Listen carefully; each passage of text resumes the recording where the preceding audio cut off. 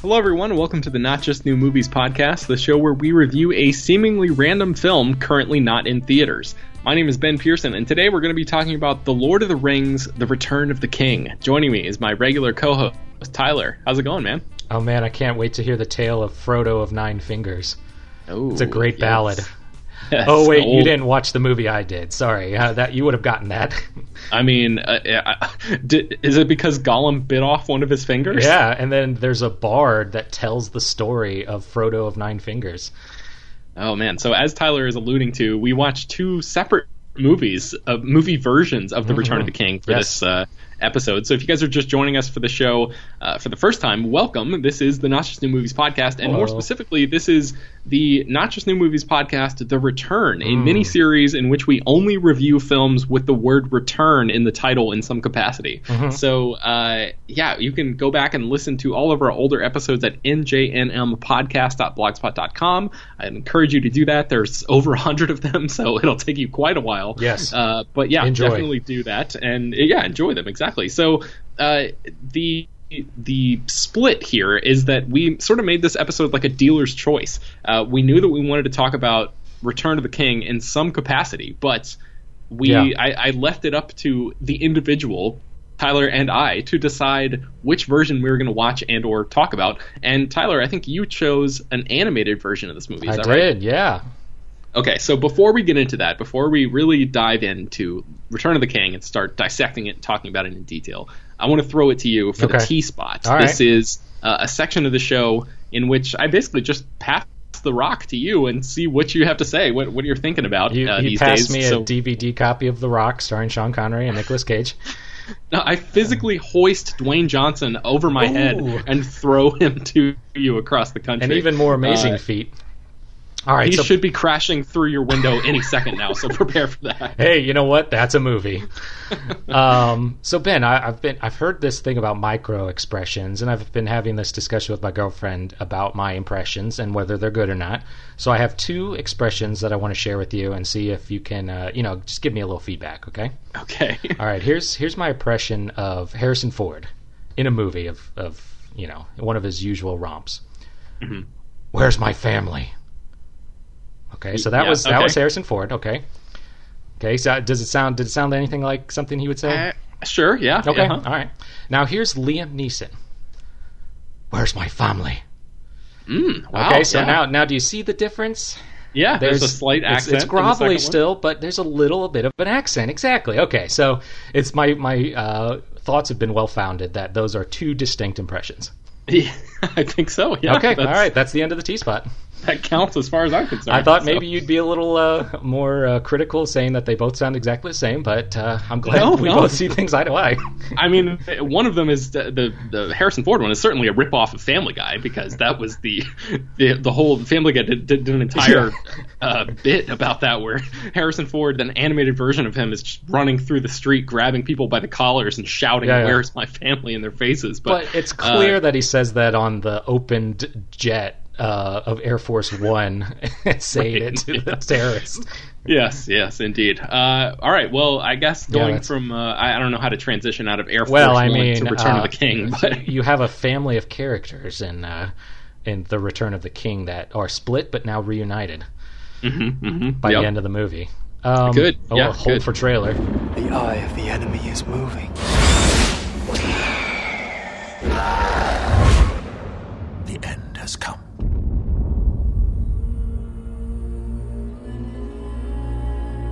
Every day, Frodo moves closer to Mordor. How do we know Frodo is alive? What does your heart tell you?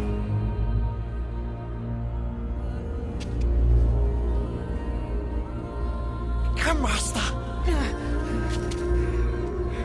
Come to Smeagol. This is your test. Every path you have trod through wilderness, through war, has led to this road. The enemy will never let Aragorn come to the throne of Gondor. It is time. Give him the sword of the king. Become who you were born to be. The precious sleepy eyes. I'm not sending him away. Come to me.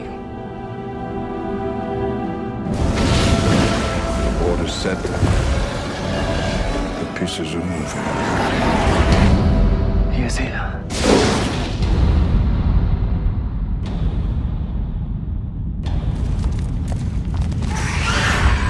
We come to it at last. I see in your eyes the same fear that would take the heart of me. A day may come when the courage of man fails. When we forsake our friends and break all bonds of fellowship. But it is not this day. Whatever happens, stay with me. This day, we fight!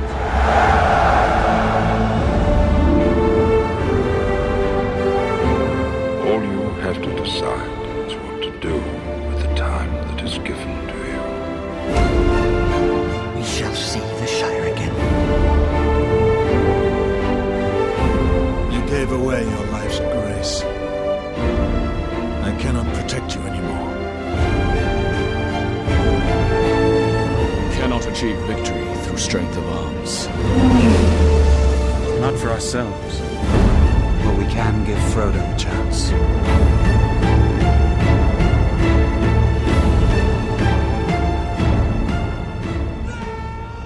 All right, I'll put that in later. But Ben, you saw the live act. Well, we've both seen the live action version. Yeah, exactly. We know. I mean, I assume that everyone listening to this has seen The Return of the King, the live-action Peter Jackson directed version. Right. It made like $1 billion at the box office. I'm pretty sure, and swept the Oscars. It won a ton of Oscars. I think all 11 for which it was nominated, and it is has the record for like the most ever, I think. But wasn't that mostly a reward for the entire trilogy? Don't they always say that was what the Academy was thinking? Right. It's sort of a career award almost, where they're retroactively tipping the hat to the first two movies as well, even though because those didn't really get as many nearly as many awards. But so I feel like we don't even really need to talk too much about the live action one. I'm more interested in hearing about the animated version because this is a much more rare thing that people don't really talk about that much. Okay. I know that Ralph Bakshi, who is a director that we've covered on this podcast before. Yes. 2 times, I believe. He made an animated version of The Lord of the Rings, but it's only the first 2 books. Correct. And he did not come back to create an animated version of The Return of the King. It's from an entirely separate group of filmmakers. So tell me about this version of the movie. So here, I bought the trilogy on Amazon, which I'm sure you can still find. And, they're not like collector's editions or anything. They're just like run-of-the-mill DVDs. But it's got 3 movies. There's The Hobbit from, I want to say, 1977.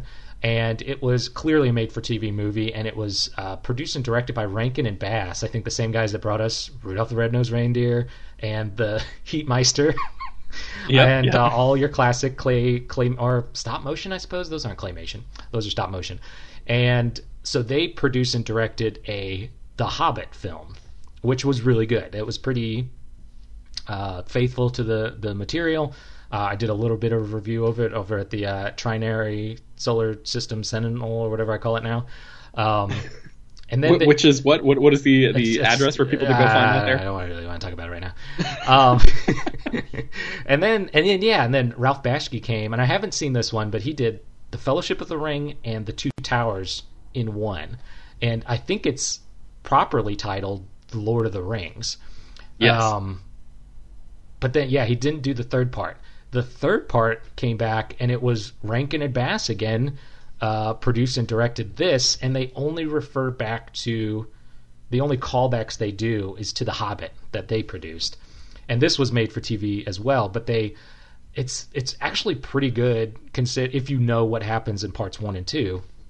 And Return of the King is a pretty good telling of what actually happens in the third installment. So, and it's a great interpretation of the material. Like it kind of, I want to say it draws from kind of those Alan Lee concept art. I don't know if you've ever seen any of those, but there was this 70s look to Tolkien. It almost felt like a Dungeons and Dragons kind of art, or Dungeons and Dragons felt like Tolkien art.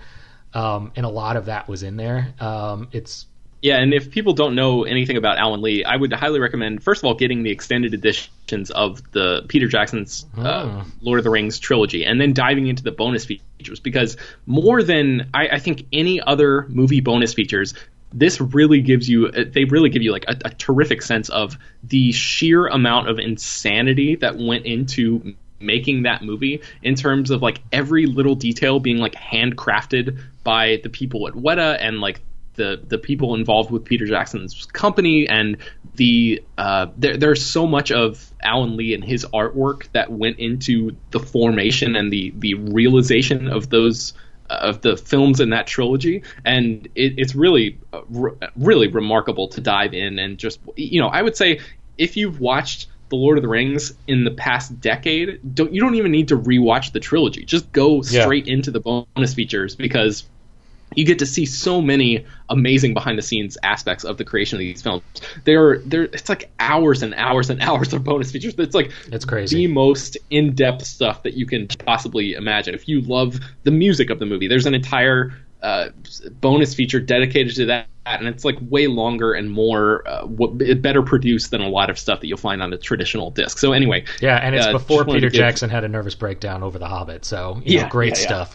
And I just wanted to give Alan Lee his props there. So continue. And then, so it's made for TV, and it's also kind of made for kids, which is cool, really cool. It's not very insulting to the children because it is in depth. It goes over maps. It talks about the names of the towers in Mordor.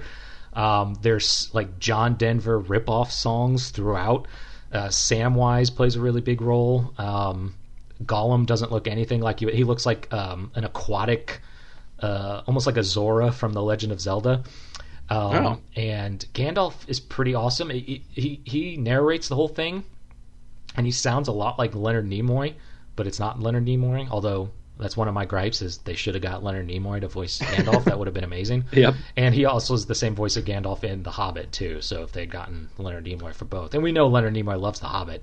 Bilbo Baggins is one of his most revered musical recordings. I think they got John Huston to do the voice of Gandalf, the famed actor / director. Yeah, so. And I think it was John Huston, because they roll all the names at the beginning. But the beginning is they're sitting at Rivendell, and Elrond is there, and they're all kind of back together, and they're like, "Yeah, man, we destroyed that ring. Everything's great now." So you're already in kind of there's a safe sense of security that everything turns out okay. But it goes into pretty good detail. The wars and everything are all pretty well explained. They, and it kind of feels like the Peter Jackson movie, except Aragorn's not a major character. He kind of shows up later, which, is kind of what the book is like. He just kind of, when I read the trilogy as a kid, or when I read Fellowship of the Ring as a kid, I didn't read the other ones until a little later, but he's kind of like a schluff-off character, and he comes back as the king. He returns as the king. Right, and you're kind of like, okay, yeah, I guess that makes sense, when you would think like Gandalf should be king, or Frodo should be king, or someone else that's a little more of a main character. But I want to kind of buy you a copy just so we can share in the experience. But it's definitely worth like the $20 I paid. And I'm really excited to watch Bakshi's interpretation, because I watched, I want to say, half of it on VHS because I rented it from the library and didn't have enough time to finish it, so I just kind of gave it back to the library and then never saw it again. But it was really good.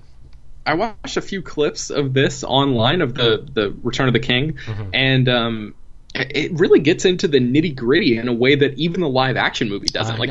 I'll give you an example. The narrator talks about at one point about the name of the battering ram that the orcs and the Uruk-hai use when they're trying to, take down, lay siege to one of the castle cities or whatever.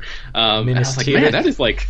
Yeah, I don't remember if it's Minas Tirith or I guess it must have been. Osgiliath, that's the other city. Yeah, but I was just like, man, they are really like digging into the minutia here. Yeah. And Peter Jackson's film doesn't really have this movie's only 98 minutes long, but I know. Peter Jackson's movie, I guess, is more concerned with like the realism of it, and because this is animation, it's able to lean into the fakeness in a way. I think. Yeah, there's a lot of abstract storytelling where like Samwise will be walking and thinking to himself about what's going on, so you don't have to like show anything. It also probably is an animation limit where it's like we can't animate everything, and so they can tell the story in different ways. And it's also made for TV, so it's probably a little easier to get your point across than in this huge budget movie where you want to include everything you can. I don't know.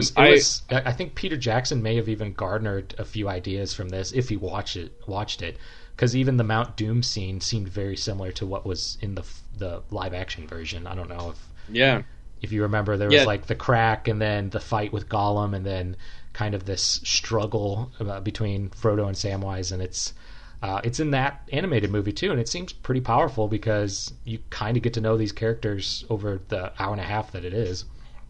Yeah, the other part I watched was the part on the battlefield where I think it's Éowyn takes off her helmet and she says, I am no man or whatever, and she's like facing down the I guess that's the Witch King. Yes, the Witch King. And there's a part where I forget which Hobbit is right there on the battlefield with her. Maybe it's Merry. And he's like, my God, it's a strong putrid stench. How does she bear it? And it's like, bro, that's just what every woman has to deal with. It's like the stench of masculinity. This the stench of the patriarchy. Yeah, exactly. It was great. Like that's kind of how the whole film feels. It's like they're taking dialogue from the book and putting it to the lips of these characters, and this is for kids, so kids are now kind of being exposed to this high fantasy speak and kind of this literature that maybe adults were only able to understand. So even from the perspective of a child, like to open their eyes to what reading could be like, or that you can get more from a book than what you see in the cartoon, kind of makes me excited to, I don't know if I ever have any kids or if I have any, and if you're listening, I'm sorry, I've been an absent father. I would definitely show them this trilogy of cartoons, because it's really great. It kind of, much like our Superman episode, it encapsulates the idea of Tolkien and the kind of the feel of those books. So I don't know. It's it's something that's lost in the 70s for some reason. Yeah, and in terms of like the fantasy aspect, I want to read you one sentence from the Wikipedia synopsis of this movie. All right, here we go. Meanwhile, Frodo Baggins and Samwise Gamgee are led by Gollum to Minas Morgul, where they witness the Witch King of Angmar leading an orc army to drive Denethor's younger son Faramir from Gondor's final defenses along the River Anduin. I mean, that is just like nerd level shit right there. You know, like everything. It is insane that these movies, I mean, the Peter Jackson ones, and especially, were such huge mainstream events in Hollywood history. Like, this completely changed the game. There would be no Game of Thrones without the success of these movies. It opened the door for fantasy in such a monumental way that I don't know if anything else could have really done. If there would have been some other, because it was a trilogy and because they filmed it back to back to back and because it was so detailed and so well crafted, I just don't know if anything else would have had the same impact and been able to kick down the door in the same way that those movies did. And the idea that there's an animated version of this movie from 1980 that also is equally nerdy and opened the door to a whole different generation of kids and potentially introduce them to all this nerd level shit is pretty great. Like, there, you just don't see stuff like, you start to see more things like this after the success of Peter Jackson's Lord of the Rings. Right. But still, the idea there's something so pure, I think, about the animated version of this movie, and I'm just getting that from watching a few clips online. I haven't even seen the whole thing like you have, but there is something that strikes me as very, very pure about this, and very like I don't know what the right word is, but just inspiring, I guess, would be like the idea that that something like this could exist for mainstream audiences back then.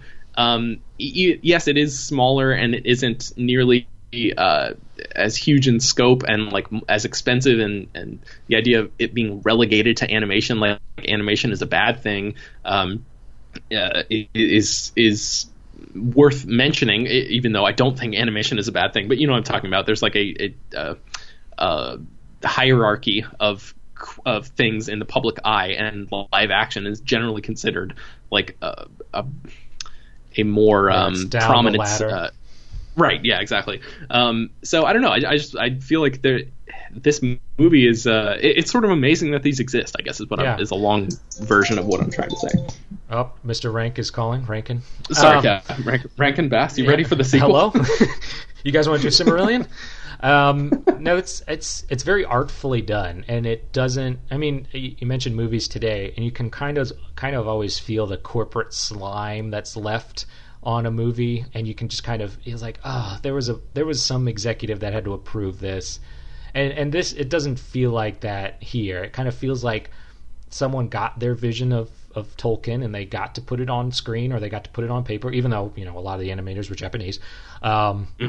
They got that idea, or they got those designs, and even like the last part of The Return of the King, which is some would, even for Tolkien fans, be strenuously long in the Peter Jackson version. It kind of, the action ends like maybe 10 or 15 minutes before the end of the movie, and it is like Frodo talking about, you know, what he's going to do, and then they start playing some music, and Bilbo goes, oh, well, I'm going to go with Gandalf and Elrond to the, you know, to heaven, basically, to the land of the elves, the land of the gods. Yep. And even that scene is like somber, and they're not insulting the children. Like, you know how kids, a lot of times they expect kids to be like empty or in a vacuum, and you have to like constantly keep their attention. Like, this doesn't do that. It's a lot of the music is very, I don't want to say hippie, but it's very like chill and not psychedelic, but like that, where it isn't like in your face, and it just kind of sets the mood and continues the story. There are a lot of points in the movie where songs pop up though.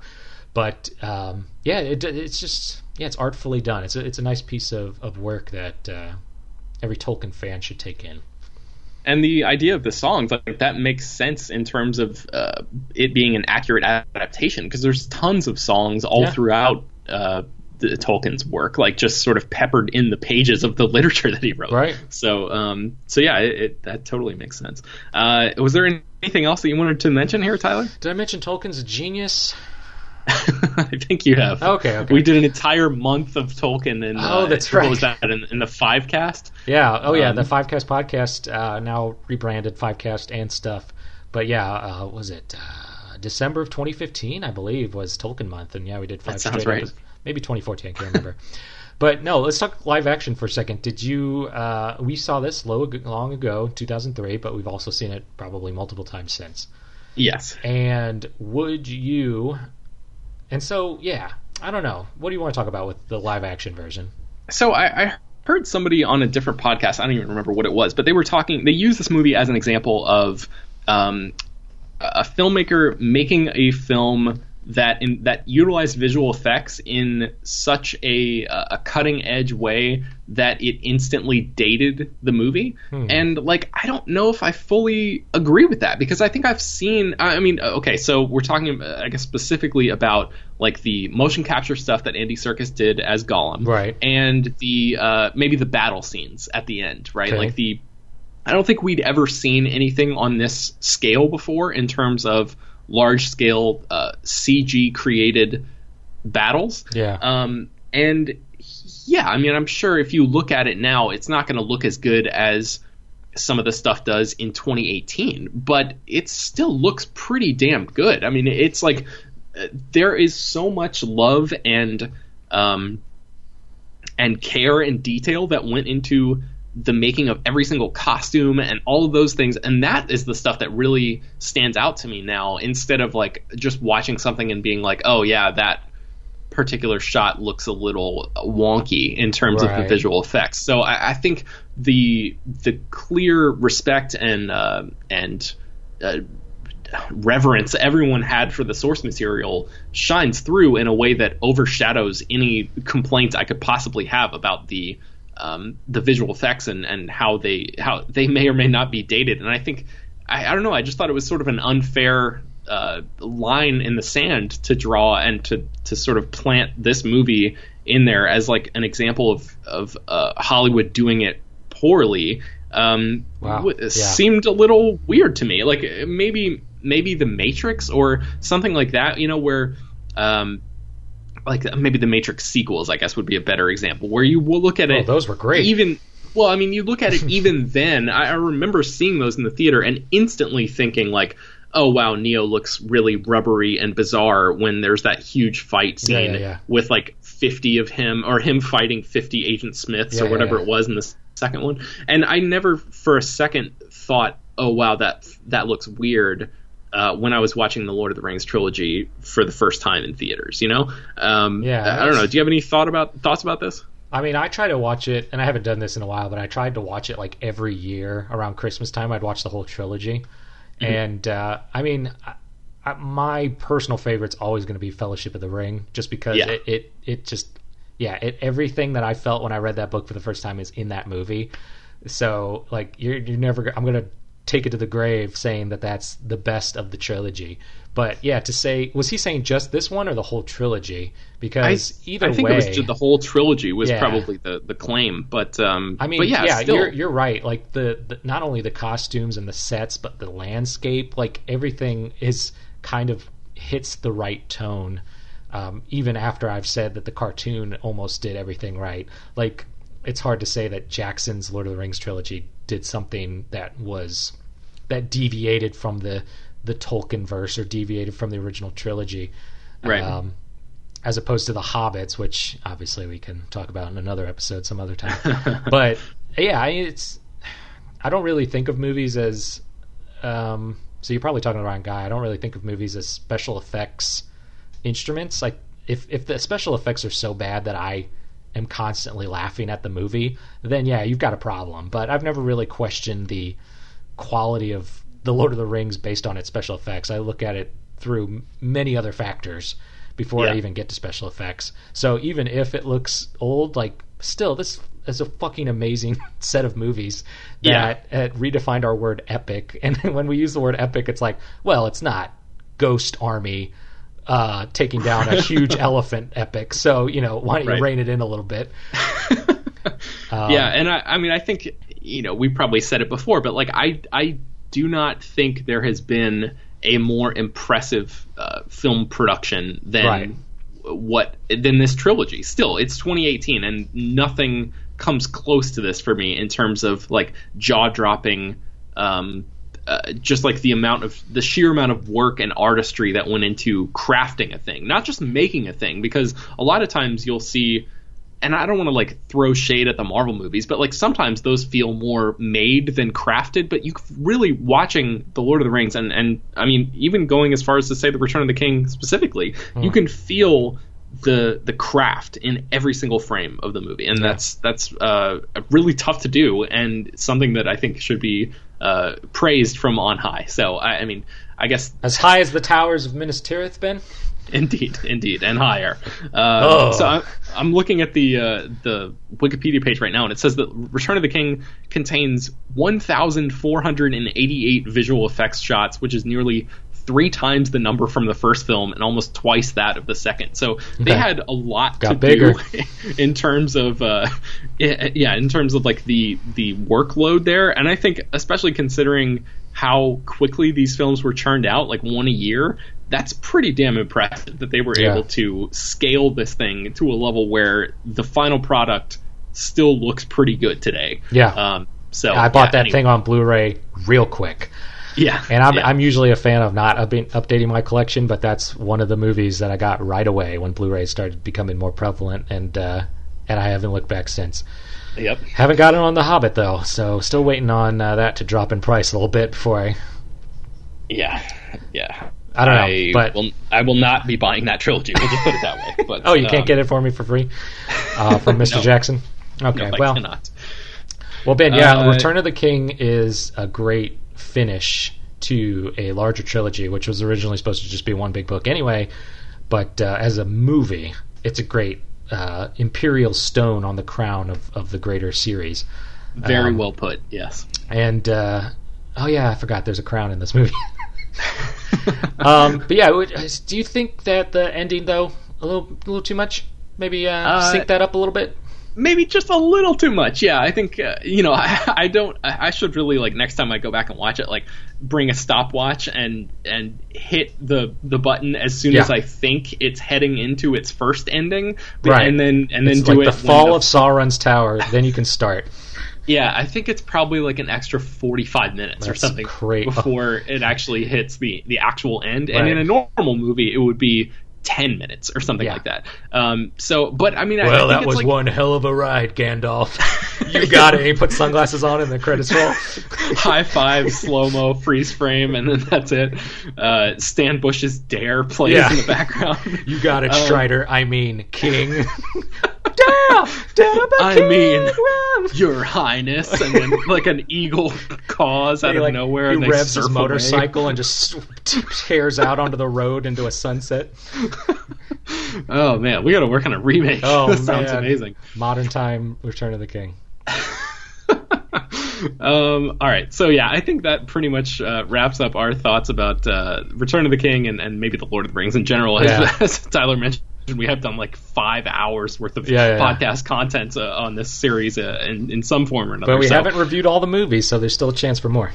Maybe. We'll see what happens. In the meantime, we don't know what movies we're going to be talking about next time, but it will have the word return in the title in some capacity. We can promise you that because we are still in this mini-series, Not Just New Movies, The Return. You can leave us a voicemail at 904-469-6566 and email us at notjustnewmovies@gmail.com. Maybe you can send us some suggestions for films with the word return in the title that we could talk about in our next episode. It'll be probably a little while before we record, although I guess by the time people are listening to this, you're not thinking fourth dimensionally here. They'll long have been recorded, so ignore everything I just said.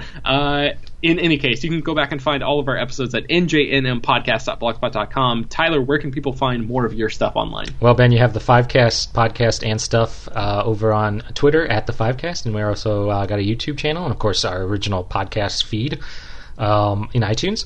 And of course the And Stuff Podcast Network. Ben, one of our possible shows is Dirty Gold, the only show on the internet that talks about Booster Gold and Dirty Harry. So every episode melds somehow the themes of Booster Gold, the comic book character, and Dirty Harry, the Clint Eastwood character of films past. And I don't know, that seems like a podcast that might get some legs based on what I've done my research. I don't know any Booster Gold catchphrases, otherwise I'd try to work one in with, are you feeling lucky? Get over here, Skeets. Skeets, you punk. Yeah, and so there is also the NJNM Twitter at NJNM Podcast, and the official hashtag for Not Just New Movies, The Return is hashtag ReturnJNM. So we use that last N in return as NJNM. So use that hashtag. Use that hashtag Pod and Family to connect with other shows, and I think. I think this episode's got us. It's going to make the Not Just New Movies show super popular. I didn't seem too positive last episode. I'm definitely positive now. Okay, good to know. Yeah, you guys can find more of my stuff at slashfilm.com. I'm writing there all the time. You can listen to me on Slash Film Daily, which is the daily podcast we have over there. You can find me on Twitter at Ben Pears. And again, be sure to leave us a email here or a voicemail, notjustnewmovies@gmail.com. Let us know what you think about Return of the King or any film with the word return in the title. Let us know. I think that's pretty much going to bring us to the end of this week's episode. Thanks for listening, everybody. We'll see you next time.